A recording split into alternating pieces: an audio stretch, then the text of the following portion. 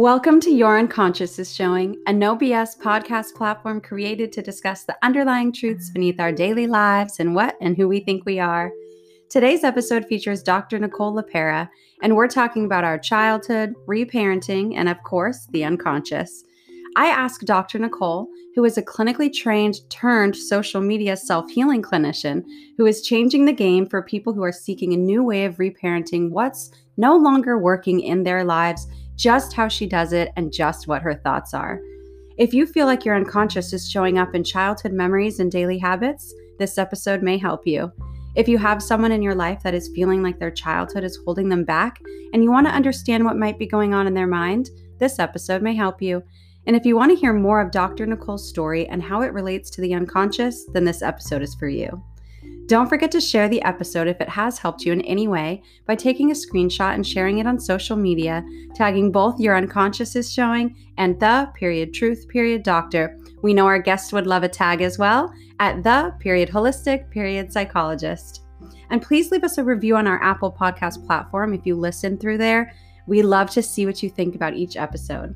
The more people who hear these truth messages, the more the world is getting better, a little at a time. Enjoy! Please contact your emergency line if you are feeling lost or hopeless. This is not a replacement for therapy. You are not alone. We believe in you. Welcome to Your Unconscious is Showing. My name is Dr. Courtney Tracy. I am known on social media as the Truth Doctor.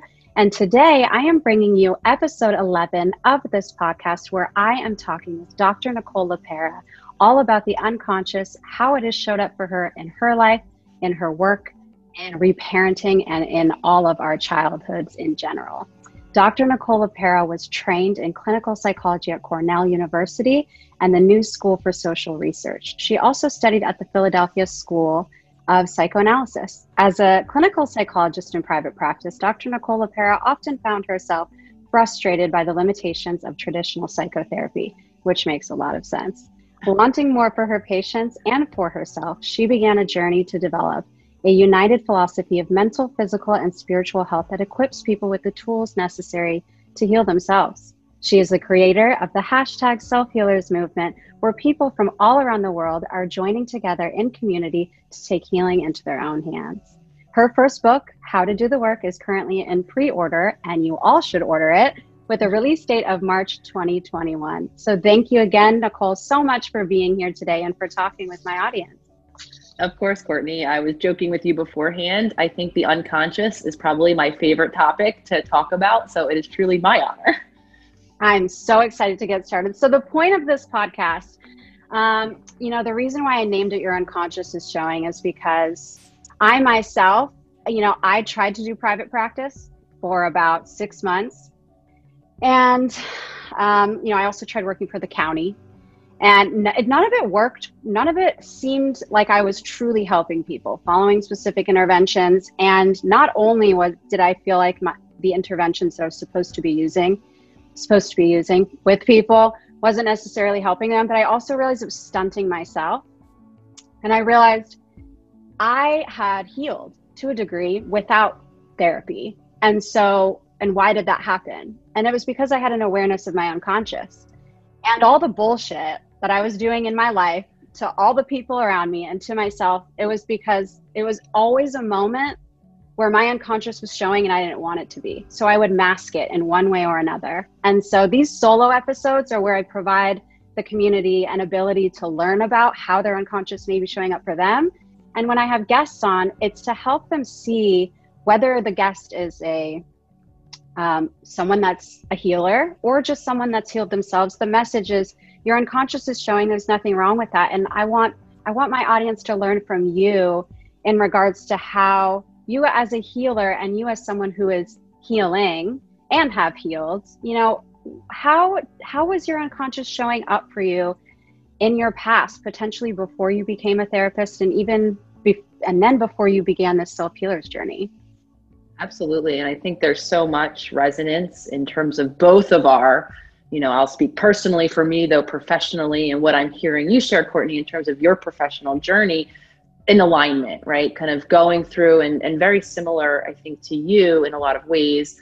From the beginning of my training, I really sought out to learn all of the tools and techniques. So I went to school, and obviously, as most of us are, we're offered the CBT model. Thankfully, my program was a little more what we call psychodynamic, and I learned a bit about the subconscious or the unconscious.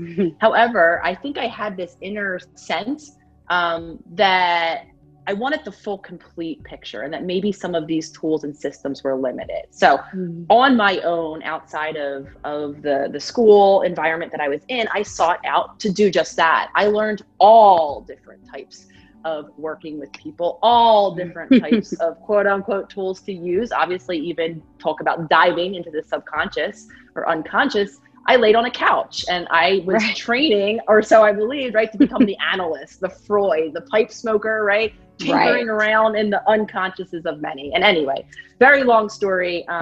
Several years into practice, I started to feel that same sort of frustration that I think I hear reflected in your story, that limitation. And again, I was mirroring in my own life outside of the treatment room. I saw myself, the word that I kept coming up for me and my clients was stuck. And this would even span the most, what I might even deem insightful of clients, after the most insightful of sessions, where we might even troubleshoot the exact thing that we're going to do differently to begin to create the change that we're so desperately seeking.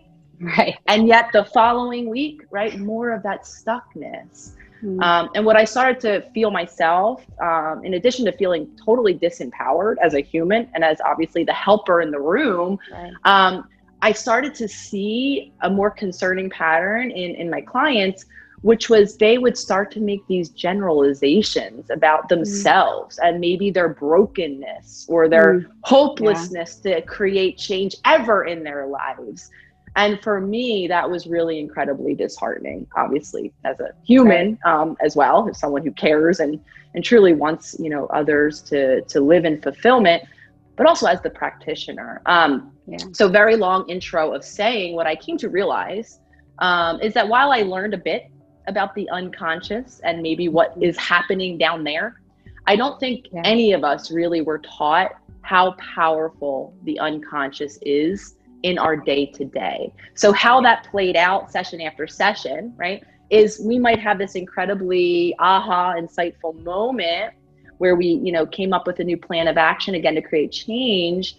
And then the large majority of us are slipping into what I believe lives in our subconscious, which is our habits, our patterns, our conditioning, all of the wounding that many of us have experienced, accumulated over life, really. And we're repeating patterns from that autopilot. And that is the large reason, in my belief, why we can't change. So your unconscious is showing. I giggle every time I think about the title, because I mean, it's incredibly powerful. And it's from that space, like I said, that a lot of us are remaining unable to create change, and even more problematically, really disempowering ourselves. Completely. I absolutely agree with you. And I think people, you know, people are afraid. They're afraid of consciousness in general, because I mean, well, one, it's a really powerful tool for people who do not want people to be conscious. They'd rather us live in our subconscious thoughts and our unconscious mechanisms, because then we're more easily manipulated. And we can more easily become pawns in whatever it is that they're looking for. While all the while, we're deteriorating. We're literally deteriorating on the inside, because everything that's showing up for us, it wants to be seen. It wants to be repaired, and we hide it, either covertly or overtly, on our own free will or from our external environment. When it comes to being a therapist, what, you know, and I think I've heard a little, I've been following you for a while, as millions of people have. And I've heard a little bit about your story. Now, I think so. I've gained this huge following on TikTok. TikTok's just blown up. It's like over 1 million people. And what I've realized is, you know, it's the younger generation that's on there, but what they like most about what I'm sharing, and this is why I'm going to ask you this question, is that I talk about why I think what happened in my life, just very vulnerably, you know, and there's a few people that will be like, how could you ever like talk about your grandpa dying during your doctorate? And I'm like, what are you talking about? How is this a problem for you? Like, I'm a human being, you know, my degree doesn't make me not a human. And so I want to ask, what was it about either living in unconsciousness or finding consciousness prior to being a therapist? Like what out of those things made you want to enter into the field of psychology and mental health in general? Yeah, interestingly, I can't, some of us have a pivotal moment, right? Or a predominant thought whenever we get to begin to be asked, what do you want to be when you grow up? Right. And so my story, interestingly enough, so you're going to hear me speak two truths that I've lived. While I was incredibly disconnected, unconscious to myself in many ways, there were moments where I did maintain a connection to that very elusive space that many of us are desperately seeking to find, which is the way I understand it, my intuition or my internal guidance, that little ping that kind of just knew, for lack of a better word. So again, while I was largely disconnected from myself in many ways, and I'll go into, how unconscious I came to realize I was, obviously creating the pathway to become more conscious and create change. I, however, like I said, had moments of that intuitive connection. So I, for as long as I can remember, something I did become aware of, and the way I made sense of it, I think, is what led me into the field. But something I became aware of quite early was that we're all different. I would look around, and maybe in my family, I saw a lot of sameness, and I'll talk a bit about that in a second. However, as soon as I became pure age and I started to make friends, this for me became problematic, because I would see people treating people differently, namely treating people different than I would treat them. And from what I now understand is a feeling of difference. For me, I felt that kind of intuitive desire to seek understanding. And so for me, as soon as I became a reader, I excelled in school. So academics and books were introduced to me very early. And then when I began to pick out my books, I found I would gravitate toward, books about people. And so for me, I was, I think, responding to that deep desire to understand, became fascinated, of course, with the mind in particular. And then by, I guess it was high school age when, psychology classes were being talked about. By that point, I was like, yes, this is what I'm doing, again, as a way to seek to understand. So for me, interestingly, I think I had that connection. It drove me into the field. And I was really, really fascinated, like I said earlier, of gaining all of the tools to find my way toward understanding. It wasn't until I was, in my 30s, I had my private practice, that I really began to realize how not conscious, how unconscious all of my daily habits and patterns had been. And that really helped me then pivot into the way that I work now. But like I said, I think my unconscious was always present, directing me into the field. And then it really, the symptoms of living unconsciously began screaming to the surface, as I think it does with many of us. General lack of fulfillment, that state of disconnection was really pervasive. I mean, I couldn't really get excited for anything. I felt very flat. And then at that point, I really began to understand the why. And the why, similar, I think, to the way you frame things, is because I was so desperately trying to keep the unconscious down. And it took about 30 years, and it finally was saying no longer. Right. Yeah. Thank you so much for sharing all of that. I think people, at least the younger generations that watch my content, listen to my podcast, they think that if they're so they're so troubled that they can never help another person, and that they're so unconscious, or they don't understand themselves so much that they're never going to be able to get to the place where they can be a healer or even feel fulfilled. They've had this lack of fulfillment for so long. I think, it's not that they don't think that it exists, but they think it's not attainable for them. And that's maybe even worse than thinking that it doesn't exist, because then there's this comparison aspect as well of, my life has been so fucked up that I have been chosen to not enjoy these aspects of life because of who I am, not what's happened to me. They identify so strongly with these unconscious beliefs, not knowing that they weren't born with them. Our unconscious absorbs our fear and the worst possible thing and everything anyone's ever said about us, that our brain absorbs to think, oh, if I remember this, then it'll make me better. But it doesn't make you better, because it just makes you feel like shit. And then you're stuck with all of that. And so I appreciate that you said that you would go in a little bit about about your family, and maybe you can sort of tie this into the next question that I wanted to talk to you about, which is when it comes to childhood, which is a lot of the times when we know the least about other people, ourselves, our minds, and that everybody thinks and acts differently than us, is how would you describe how the unconscious shows up in childhood in general, and then any examples from your own? The unconscious is ever present from the moment we take our first breath here. And the way you describe it is really beautiful because it is ever present. It's logging more or less everything that's happening to us. We actually now know that we have a brainwave state, a way our brainwaves fire on or around from birth until around age 7, that actually opens us up to the world. That wide-eyed look that many of us see when we look at little babies, infants, children, that is that state of receptivity. We're actually primed to be taking in the world around us. And so in that state of, unconsciousness, we are also, and this is where it becomes really important and impactful for us, we're also in a state of complete dependency. Meaning we are largely reliant on the people around us, whomever they might be, whatever the parent figure or family iteration we're born into is, to meet our needs. We quite literally cannot on our own. And in my belief, because I believe we're whole beings, we have physical needs, we have emotional needs, and we have spiritual needs. Right. Now, this is where these two concepts come together, right? In that state of wide-eyed receptivity, learning how to human, to put it really simply, we are taking in, and we are so affected by what we're being seen modeled to us around us. We're even more affected by the experiences we're living, often in relationships with the people and the environments around us. Now, I'm going to use the computer analogy here because I think it really simply allows us to begin to understand the impact.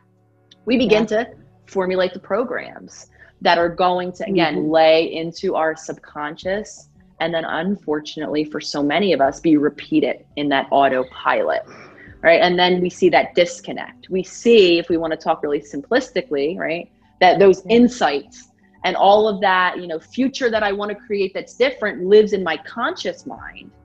And then the large majority of us, and this is what I would see in my practice, every other hour of my week, say between sessions even, chances are, am slipping into those unconscious programmings, right? And then you're right, we do cast judgments about ourselves, and a lot of us begin to feel like we're limited. You said something earlier that I want to talk about too, that I don't think helped. In the field, for very long, as practitioners or healers, I don't know about you, but I was directly taught, especially when I started to go down the path of psychoanalytic work, to be a non-entity in the room, to be what we call a blank slate, to remove the human and keep it outside.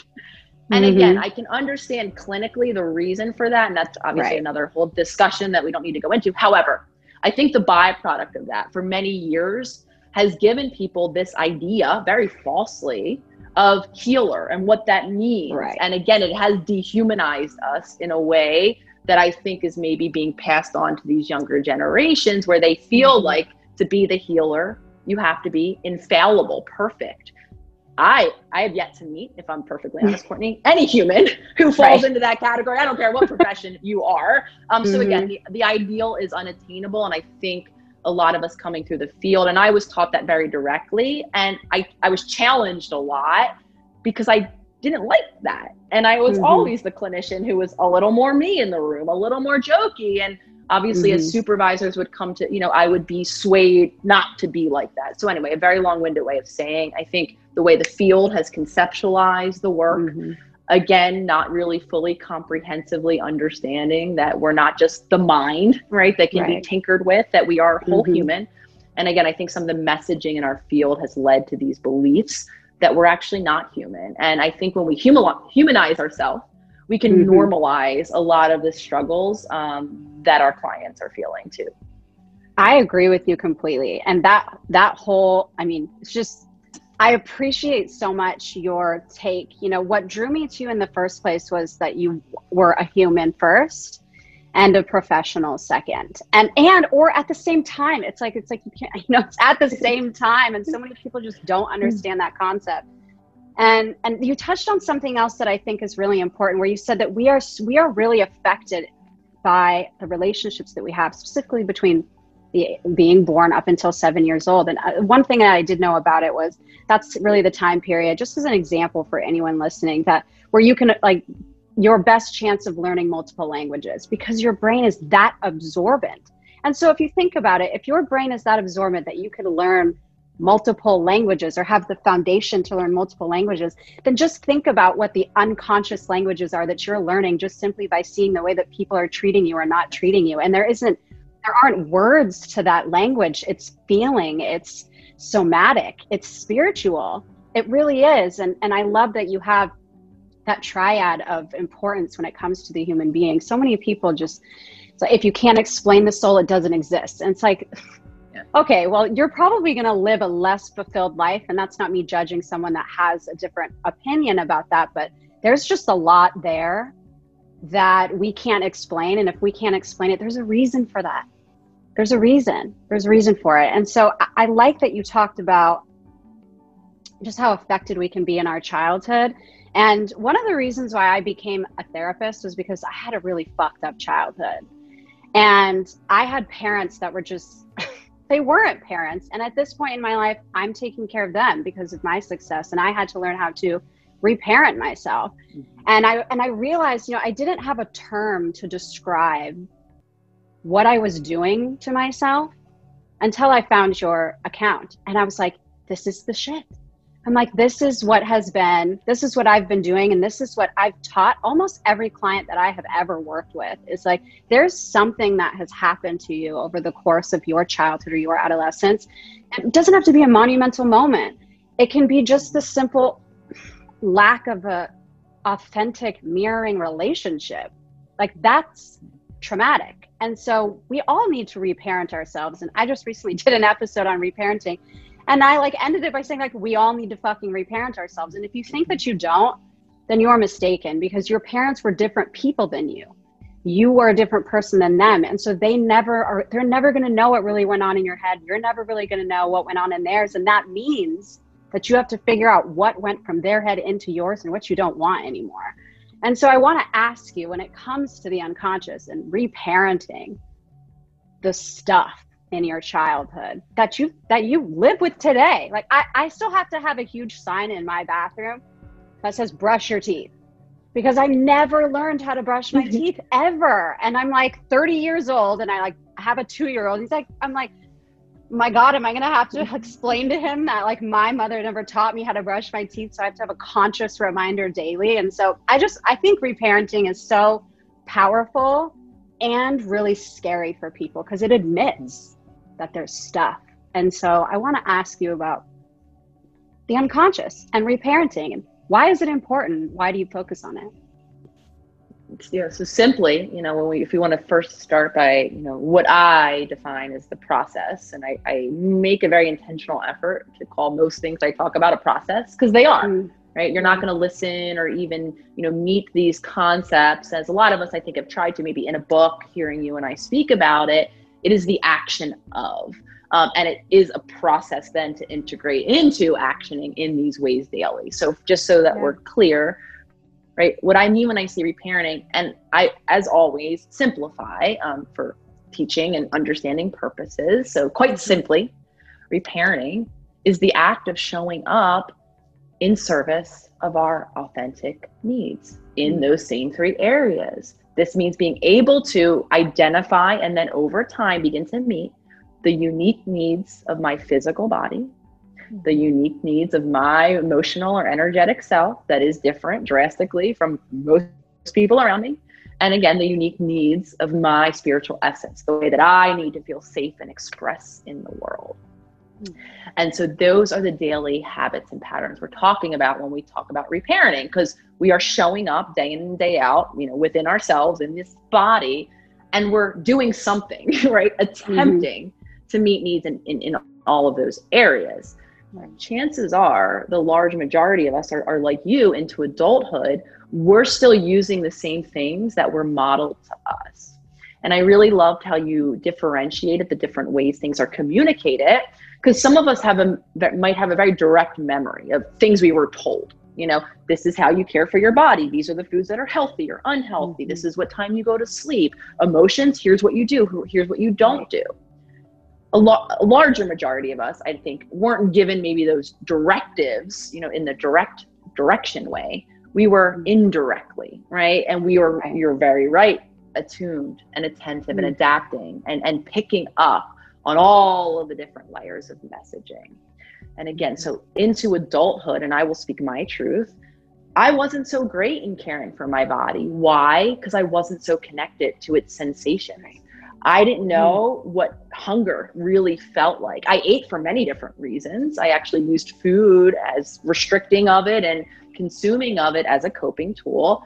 I wasn't really, though, responding to my body. I didn't really know what food or what activities in terms of how much sleep do I need to feel the best, because I was largely disconnected.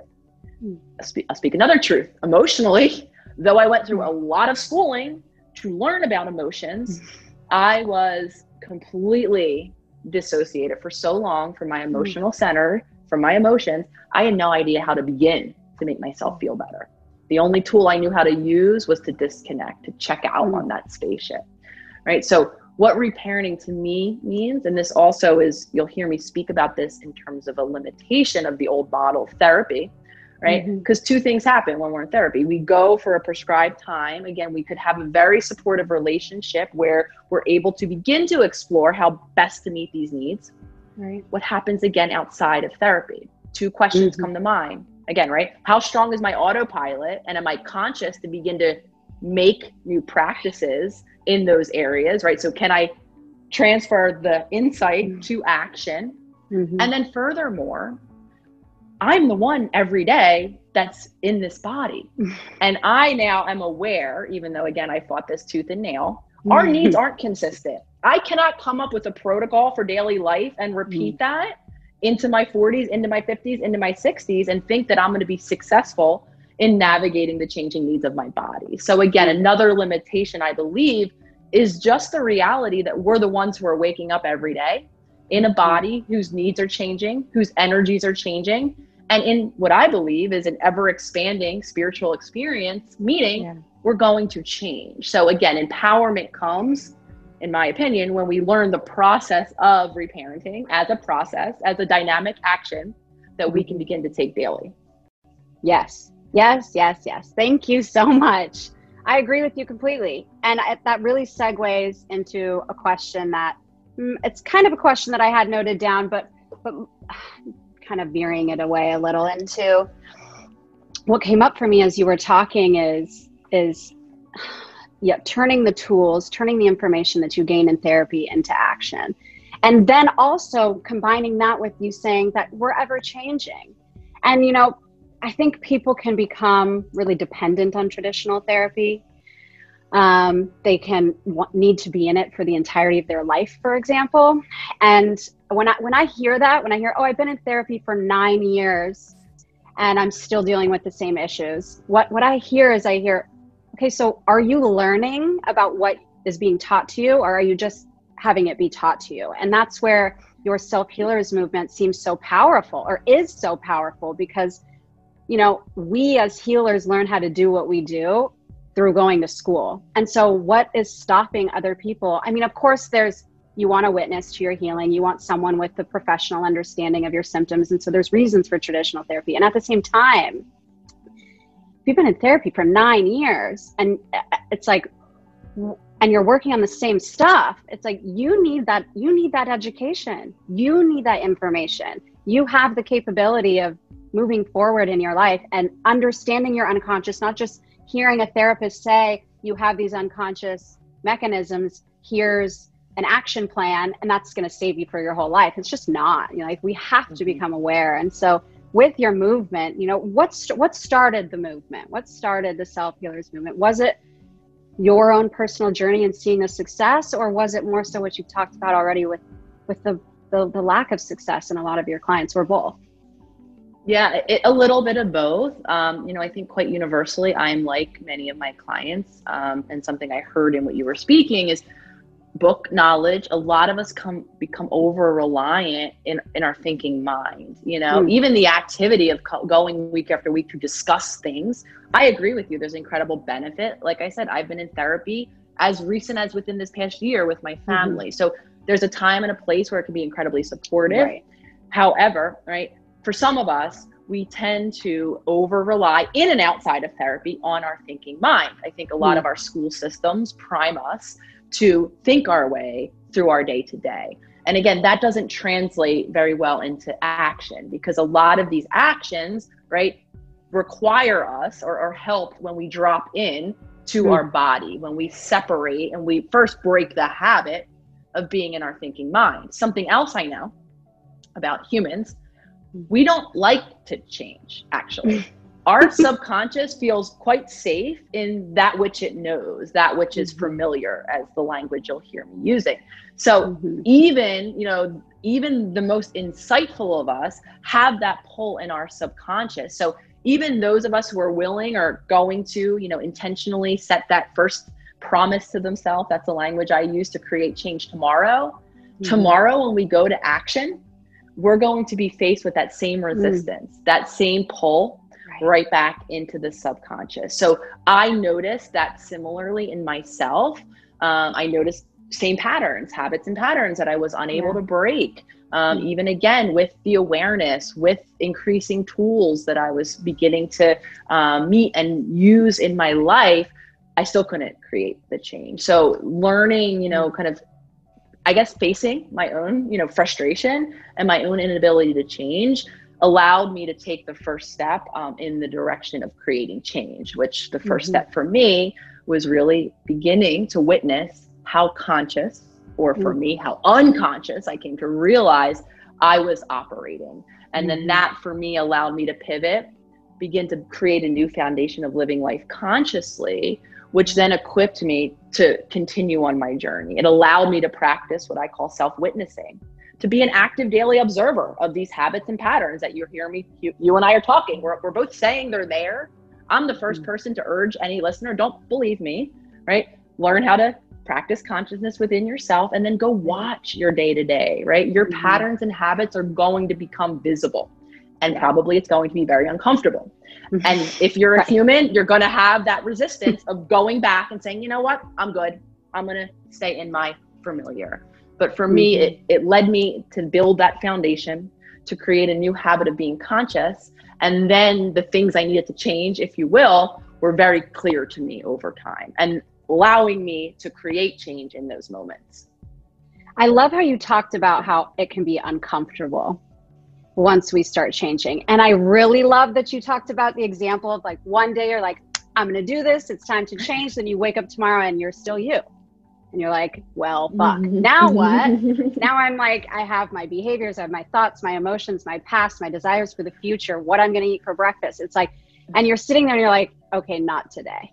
You're like, not today. We don't want to get to that place, but it happens to so many of us. And we're really conditioned. If we've been through anything in our lives, we're really conditioned to put ourselves last. A lot of us are conditioned that way. And that can either be because we have low self-esteem, or because we're trying to have other people build up our esteem. Maybe there's just a lack of esteem coming from others. And so it's very messy. We're very messy humans. Yes. We try to act like we're not, and then one day the mess comes out and you're like, well, I held on to that for 15 years. And so now that everybody's aware of it, maybe I should do something about it. And then there's still that resistance to want to do anything. And it's not like who we really are deep down inside is not going to resist. That's why anyone has a desire to heal in general. It's because there's something else there. And it's, I own a treatment center. It's called Good Heart Recovery. And the point of it, the reason it's called that is because we all have like this goodness. And I treat addiction at this center, and it's like, they think that their behaviors and the fact that they want to numb themselves, that makes them not a good human being. And I just, the point is that that's not the case. It's like the reason why you're seeking treatment, the reason why someone goes to therapy, the reason why they want to heal is because outside of all the bullshit that you have accumulated over the course of your life, there's a part of you that knows that that's not you and that you can change. And it's only those things that are trying to tell you otherwise, because just like you said, you're comfortable. Yeah. I think that's so beautiful. And I worked very long myself in, helping people recover from different, substance use addictions, et cetera. And I could not agree more. I mean, you'll often hear me going on the record saying, I truly believe in goodness in each of us. I believe that we've adapted and modified, and maybe we're behaving externally in ways that possibly are causing harm to the others or the environment around us. I couldn't agree more, though, that kind of implicitly, we came here, as good and as whole. And again, we just, become disconnected and become so limited in ourselves as a result of all of the things that happen to us. And I think a lot of us now, quite collectively and quite universally. And I think, from the second I signed online and even created this account 2 years ago, right? The collective is resonating. I think a lot of us are starting that little piece you're talking about, that knows, or that's like kind of like, what is this? There is something more. This isn't serving me, this life I'm living. Right. I think it's really starting to kind of come in the collective. I think that's why my account, at least in particular, has grown in terms of resonance, and meeting other practitioners like yourself out there speaking truth and seeing your accounts and your communities. I mean, for me, this is the beauty, I think, of the awakening that's happening for all of us, regardless of where you are in the world. Yes, the awakening. It's so prevalent right now, and I think the fact that it's so prevalent is it's also so, like, people are really pissed about it. Like, I just feel like, I think people they're afraid, and maybe it's a lot of like the older generations. I think like it was really taboo to talk about politics or religion or spirituality or the unconscious. And it was better to just wake up and try to have that daily routine life, working 9 to 5, having kids, staying in the nuclear family dynamics. And now,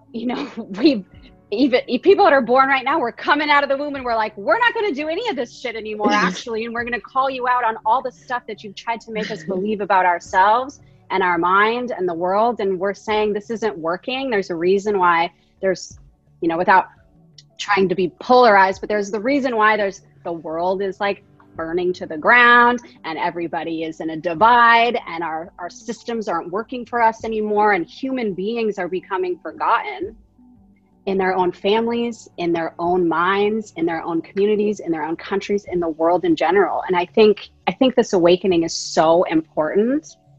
What do you think comes up, or what does come up for you, like unconscious beliefs, or maybe collective traumas, or anything that's under the surface until we reveal it? Like, what do you think is holding people back from being willing to change, being willing to heal themselves or get healed, or, find that connection with someone that can make them feel better? Where do you think the resistance comes in?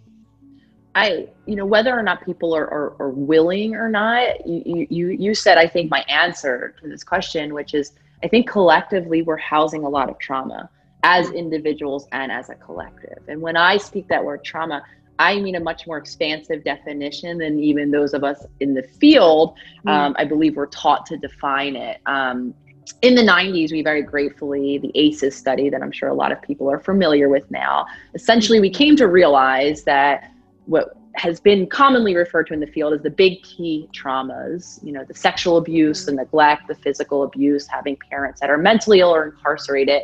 We finally, as per the 90s, came to realize that regardless of when they happened, how far in our past, that they can still map on to present, into adulthood, physical and psychological difficulty. So this was the first time, surprisingly, that we realized that we carry trauma with us. This, however, was very confusing for me, someone like myself, because I took the ACEs, of course I did, and I scored a 1. Which captures about 60% of the population, which really means that I didn't experience much trauma, quote unquote, according to that scale. And again, flash forward in time to meeting people who scored upwards of 10 on this ACEs scale, and still seeing those same habits and patterns reflected in both of us. So I'm that person that you were talking to earlier that started to feel really broken, that started to wonder maybe these were just limitations in who I was. maybe what my body genetically was capable of. That's definitely a theory that I tried on for size and internalized, because in my family, I have a mother and a sister with chronic health problems. So that made sense. I have physical limitations. Same thing with this idea of personality, right? I came to believe that maybe these are just things I'm not capable of, and that's why I'm stuck. I'm just unworthy of having fulfilling relationships. And it took me understanding well into my practice that the road is the same, regardless of if you're scoring the 10. And this isn't to invalidate or minimize. I believe we need to make space for all of our pain to be worthy of what it was for us. An incredibly difficult experience that for many of us, right, involves habits and patterns that are no longer serving us into adulthood. And I believe when we expand that definition and when we understand, so this year is, for many reasons, a lot of trauma is coming to a surface. Many of us now are existing the large majority of our day in the arena that is the online world or social media, which is another interpersonal, in my opinion, right, avenue to relate to others. So I say all that to say the trauma. I think collective and individual trauma is really starting to come to a surface in a lot of ways. I believe those of us who are online are seeing it play out in maybe ourselves and how we're engaging online or in our communities. And I think it really comes down to that is, you know, a lot of us, again, are being captured in a much more expanded definition of trauma. And it's starting to come to the surface in very real ways. It's like that nagging, right, part that I talked about in myself. I think a lot of us are starting to see very clearly the things that aren't working. So again, what a lot of us, we span in terms of, I see this and I need to change, to, you know, I see this and I can't change. So I don't know in terms of willingness, though I know trauma does keep us stuck. So despite, and this is where I think it gets really difficult, those of us with extreme willingness and continued stuckness can really get close to that slippery slope of disempowerment. I can't, I won't, this isn't meant for me. Yeah, I agree with you completely. And I appreciate you kind of giving that separation between being willing and being stuck. And also, just this year, you can't write it. You really can't, you know, it has taught a lot of people a lot about themselves. And, you know, I mean, I guess, yes, more of us are on social media. More of us are paying attention to notifications on our phone or whatever. And I've noticed, you know, like, it's like every 4 days, there's like a celebrity marriage divorce or something. I never used to pay attention to any of that, but I'm like, Jesus, this year is really uncovering a lot for a lot of people. And that's, of course, just the people where you're going to get an article about their marriage falling to pieces and it's good for the media. So everybody puts it out to tell the whole world.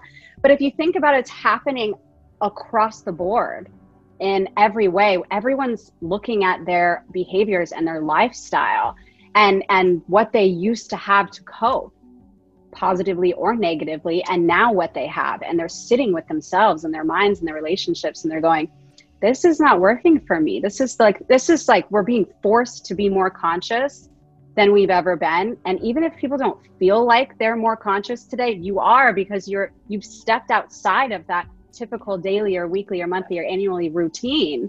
And you're like, now what? You know, and there's so much to unpack there. And I feel like a lot of people they're afraid. I think they're noticing these patterns come up more in their minds and they're identifying with them and feeling afraid of them. And what would you say to someone, which is probably everyone that's going to listen to this to some degree, what would you say to people who are becoming more aware of their unconscious? And just to clarify, you know, I call it unconscious because, you know, we have the subconscious, psychologically, spiritually. And then we also have, like, literally, if we are unconscious, like, our immune system is still functioning, our breathing is still functioning, the waves in our brain are still functioning, and all of that is affected too. People don't realize that, but it is. And so as a whole, all of these things, recognizing our body sensations and our psychological messed upness and what's working, what would you say to someone who's coming to terms with the fact that they may be a lot more asleep unintentionally than they ever thought? What advice would you give them for taking the jump?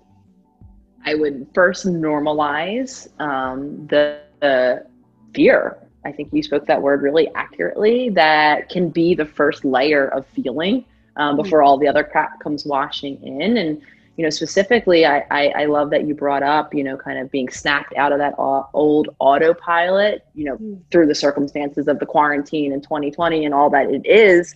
Because I think about it in those same terms, at the surface, that's a pattern interrupt. Life looks different. I don't get in the car and go to the same office, or at least most of us don't, right, anymore. This is why transitions can be difficult for many of us. I know for me, when I transitioned from lifelong student that I played almost until I was 30, in my 30s, to professional, that brought up a lot for me, because my life just day to day, really simply, looked different. Moves. Yeah. Anytime we shift life stages, that can offer that version of a pattern interrupt. And at minimum, life looks different. We have to change. We have to begin to do things differently. Yeah. And when like we talked about earlier, when I enter into new territory, or that which is unfamiliar, for all of us humans, because we are operating from very evolutionarily driven instincts, the unfamiliar, the unknown, could be possibly threatening. So for a lot of us, fear, like I said earlier, becomes the first tier emotion we feel, because our nervous system is actually now reacting. It's getting involved. Like you said, it's all interconnected. Our nervous system, we now know, is connected to our gut and our stomach and how we're digesting food. And we have our immune system is right outside of there, and it's all impacted. And so fear, I talk a lot about fear, and the fear of the unknown that we all have to walk through to create change. Now, if you compound what's going to challenge any human who's driven to that familiar, right? Because change, as a reminder, is uncertain, possibly threatening. If you compound that in humans, as like I just said earlier, most of us are, that are carrying that unresolved trauma and those coping mechanisms, right? Now, a lot of us, and I think, again, this is what we're seeing and experiencing, maybe many listeners play out in our own lives, we are actually stuck in a new trauma response. We are actually activated, again, down to the level of our nervous system, and we are operating from fear, which can be very, very limiting for many reasons. Abraham Maslow, in terms of his hierarchy of needs, the things that all of us are seeking at the top, self-actualization, fulfillment, we actually cannot evolve into those feeling states without the security, without feeling safe. Right. So again, fear becomes pivotal. It becomes constricting, and it becomes a place that we have to work foundationally to create safety before we can even begin to talk about connecting with life and others, and, being that self-actualized human that we all know about, and again, cannot. So fear. I talk about fear a lot. I offer the evolutionary understanding, again, of the body and of how fear really does restrict us. Because again, this is another one of those areas, especially those of us that know of Abraham, are like, oh, I want to self-actualize, yet I can't even create the safety to allow myself to do so. Yeah. And fear is misunderstood. And so I appreciate how much you go into describing it and normalizing it and validating it and making it not seem as fearful. Like you can dismantle the fear that we're born with the ability to be afraid because we are surviving beings. We don't want to die. And so fear is so prevalent, and it can supersede anything else that we have going on in our lives if it feels uncomfortable, because we've been in chaos, we're used to chaos. And when we want things to settle, our nervous system's like, well, I can't calm down. I can't connect. I don't know how. What if I do it wrong? Or I don't want to know what's there. It's got to be bad if I've been running from it for decades, And it's like, the reason why I got into this work is I don't want to be on my deathbed and feel like I lived someone else's life. I feel like I lived the life that was placed onto me by my experiences. And so that's why I don't want other people to have that experience, because while I believe in spirituality, I don't know what happens after this. And so I can't give anyone, none of us can give anyone like validation that, yeah, you can live your life asleep and then you'll get another opportunity. I don't know what happens. So we have to take advantage of the time now, and we have to be willing to combat that fear, because it's not going to go away on its own. And so I love that you talk about that, and that you brought it up, because we're all struggling with it. You know, we're all struggling with fear. Yes, How do you absolutely. manage? So you put out a lot of coping skills for the world, and you put out a lot of interventions and perceptions and explanations. Is there anything that you do in your day-to-day, like I said, the example of like, I have to literally brush your teeth so that I can combat my unconscious going, the toothpaste tastes bad. Like, that's literally the thought that I have. Is like, I'm like, you're 30 and you have a toddler, like, get your shit together and brush your teeth. And I'm like battling it every day. And so is there anything that you have in your day-to-day or in your relationships or anything that you do daily that helps it gives you that power back? It says, no, I'm not going to do this. I'm going to do this, that you haven't shared before. So outside of making a conscious intention that I begin from the moment I wake up, I actually, Courtney, have a daily practice that I created at the start of my healing journey that I still do. It's called Future Self Journaling. Anyone who's interested can grab the free prompts listed in my link tree, signing up for my email list. However, I bring it up because for me, it's the daily action each morning of setting an intention and up to change, to continue on now for me, the pathway of creating a future that's different than my past. And we now know, based on our conversation, that for me, this practice is really pivotal because it's that first pattern interrupt. It doesn't allow me to go into an old autopilot, to entertain old behaviors or stories in my mind.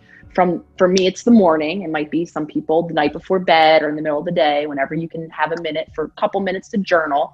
For me, top of the morning, I set my intention, and you're always going to see 2 intentions in there as my foundational work, in addition to maybe whatever other habit I'm trying to change. Those 2 intentions are living life consciously. Every day I set the intention to, as much as possible, as many times as I can throughout my day, to check in with myself and make sure that I'm not in that autopilot. For me, my favorite autopilots are worrying and rehearsing, the thing that the fight I had with my partner that morning, that if I only said this thing differently and next time I will. I also my autopilot loves to worry about the future.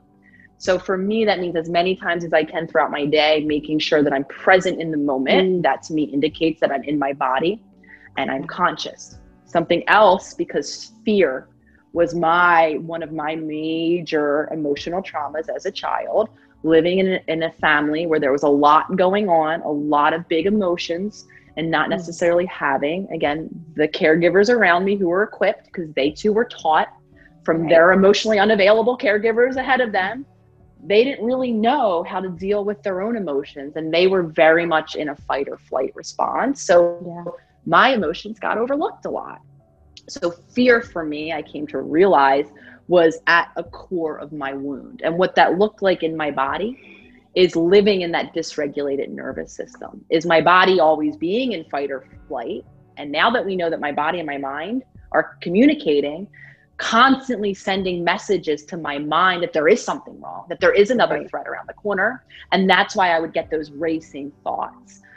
So for me, foundationally, you're always going to see me doing what I've had the most success with to help regulate my nervous system, which is a breathwork practice, which for me is as simple as throughout my day doing 2 things: paying attention to my breath every now and again. Listeners might be like, what the hell are you talking about? I breathe all day.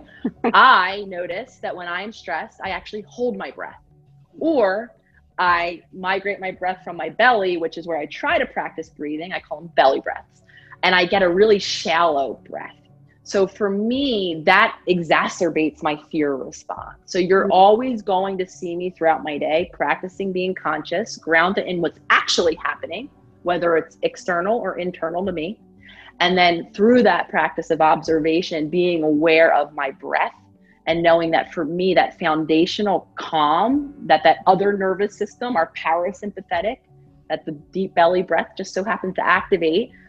I want to spend as much time in there as I can, because that's that safety system that we were just talking about, that then allows me to connect with the world.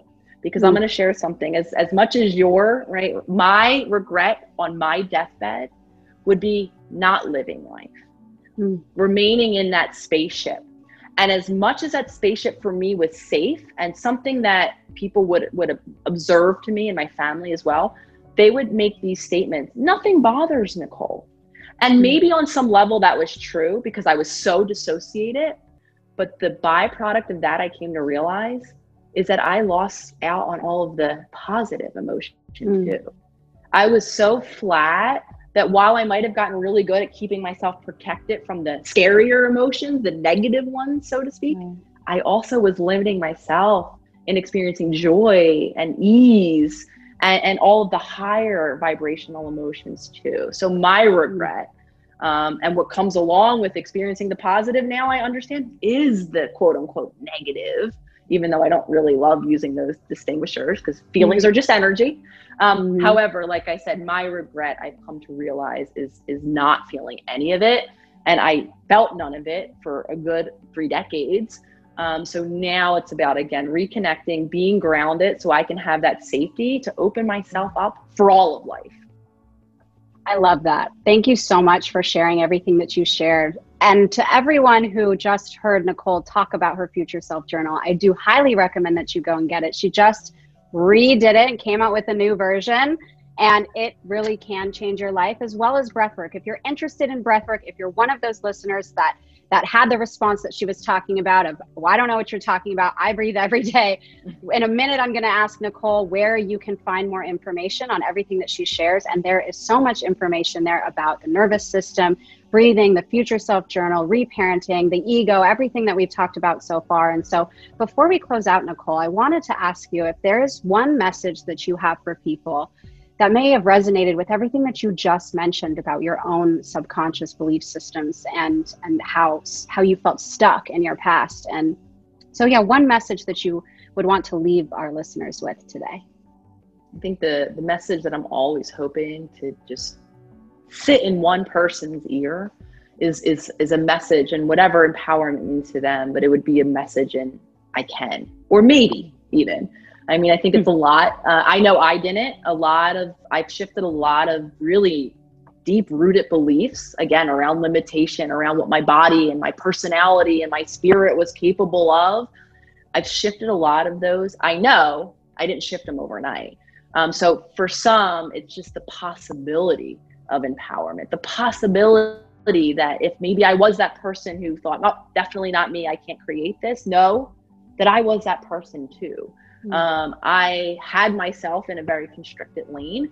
So again, like I said, if there's anyone listening that just can maybe call into question, their ability to change, that is why I show up every day. That is why I will continue to show up every day on the Instagram, putting these tools out. That is why I am super excited for the book to be released, my first book. For me, that's kind of the start to finish, handbook of everything that you and I are talking about and everything I talk about each day. So for me, if any one person, just commending every person, let me back it up for 1 second, for listening. Because for some of us, that's that curiosity. That's that little spark that you and I keep coming back to, the fact that you even tuned into this. So I'm speaking to you and acknowledging everyone out there for giving their time, for listening to what for a lot of people might be challenging at first. Right. And like I said, to just hear my story. And like I said earlier, don't take me to believe, don't use my journey and map it right on to what you quote unquote should be doing. This is just, I'm sharing my message, hoping to empower, like I said, one human out there. That was beautiful, Nicole. Thank you so much. For the listeners that want to get more information and see everything that you've done and everything that you're doing, where can they find more information about you, your book, your Instagram? Tell us about it. Yes. So the Instagram, I am, like I said, on day in and day out at the.holistic.psychologist. I have a YouTube channel. If anyone wants to search The Holistic Psychologist on YouTube, I put out short informational teaching videos on these concepts every Sunday. Typically, I'm running all of that through the Instagram. So in the link tree, you can sign up for the Future Self Journal on the new website that we just had built, which is super exciting. And anywhere from doing that to pre-ordering the new book. So come hang out with the community as well. We have amazing self-healers that are engaged in their own healing journey on the Instagram account. And I am just, for me, it has been life-changing. The account, the support of other humans, the ability to connect with humans like yourself who are doing the work in their own voices, in their own ways. And, you know, for me, this is the work of the future. Absolutely. Thank you so much, Nicole. I appreciate you coming on. And to everyone listening, this was Your Unconscious is Showing. My name is Dr. Courtney Tracy. I am known on social media as the Truth Doctor. Me and my guest, Dr. Nicole Lepera, want to thank you so much for being willing to dive inward and learn about your unconscious. And the truth is, you can heal yourself. Maybe. So try it out.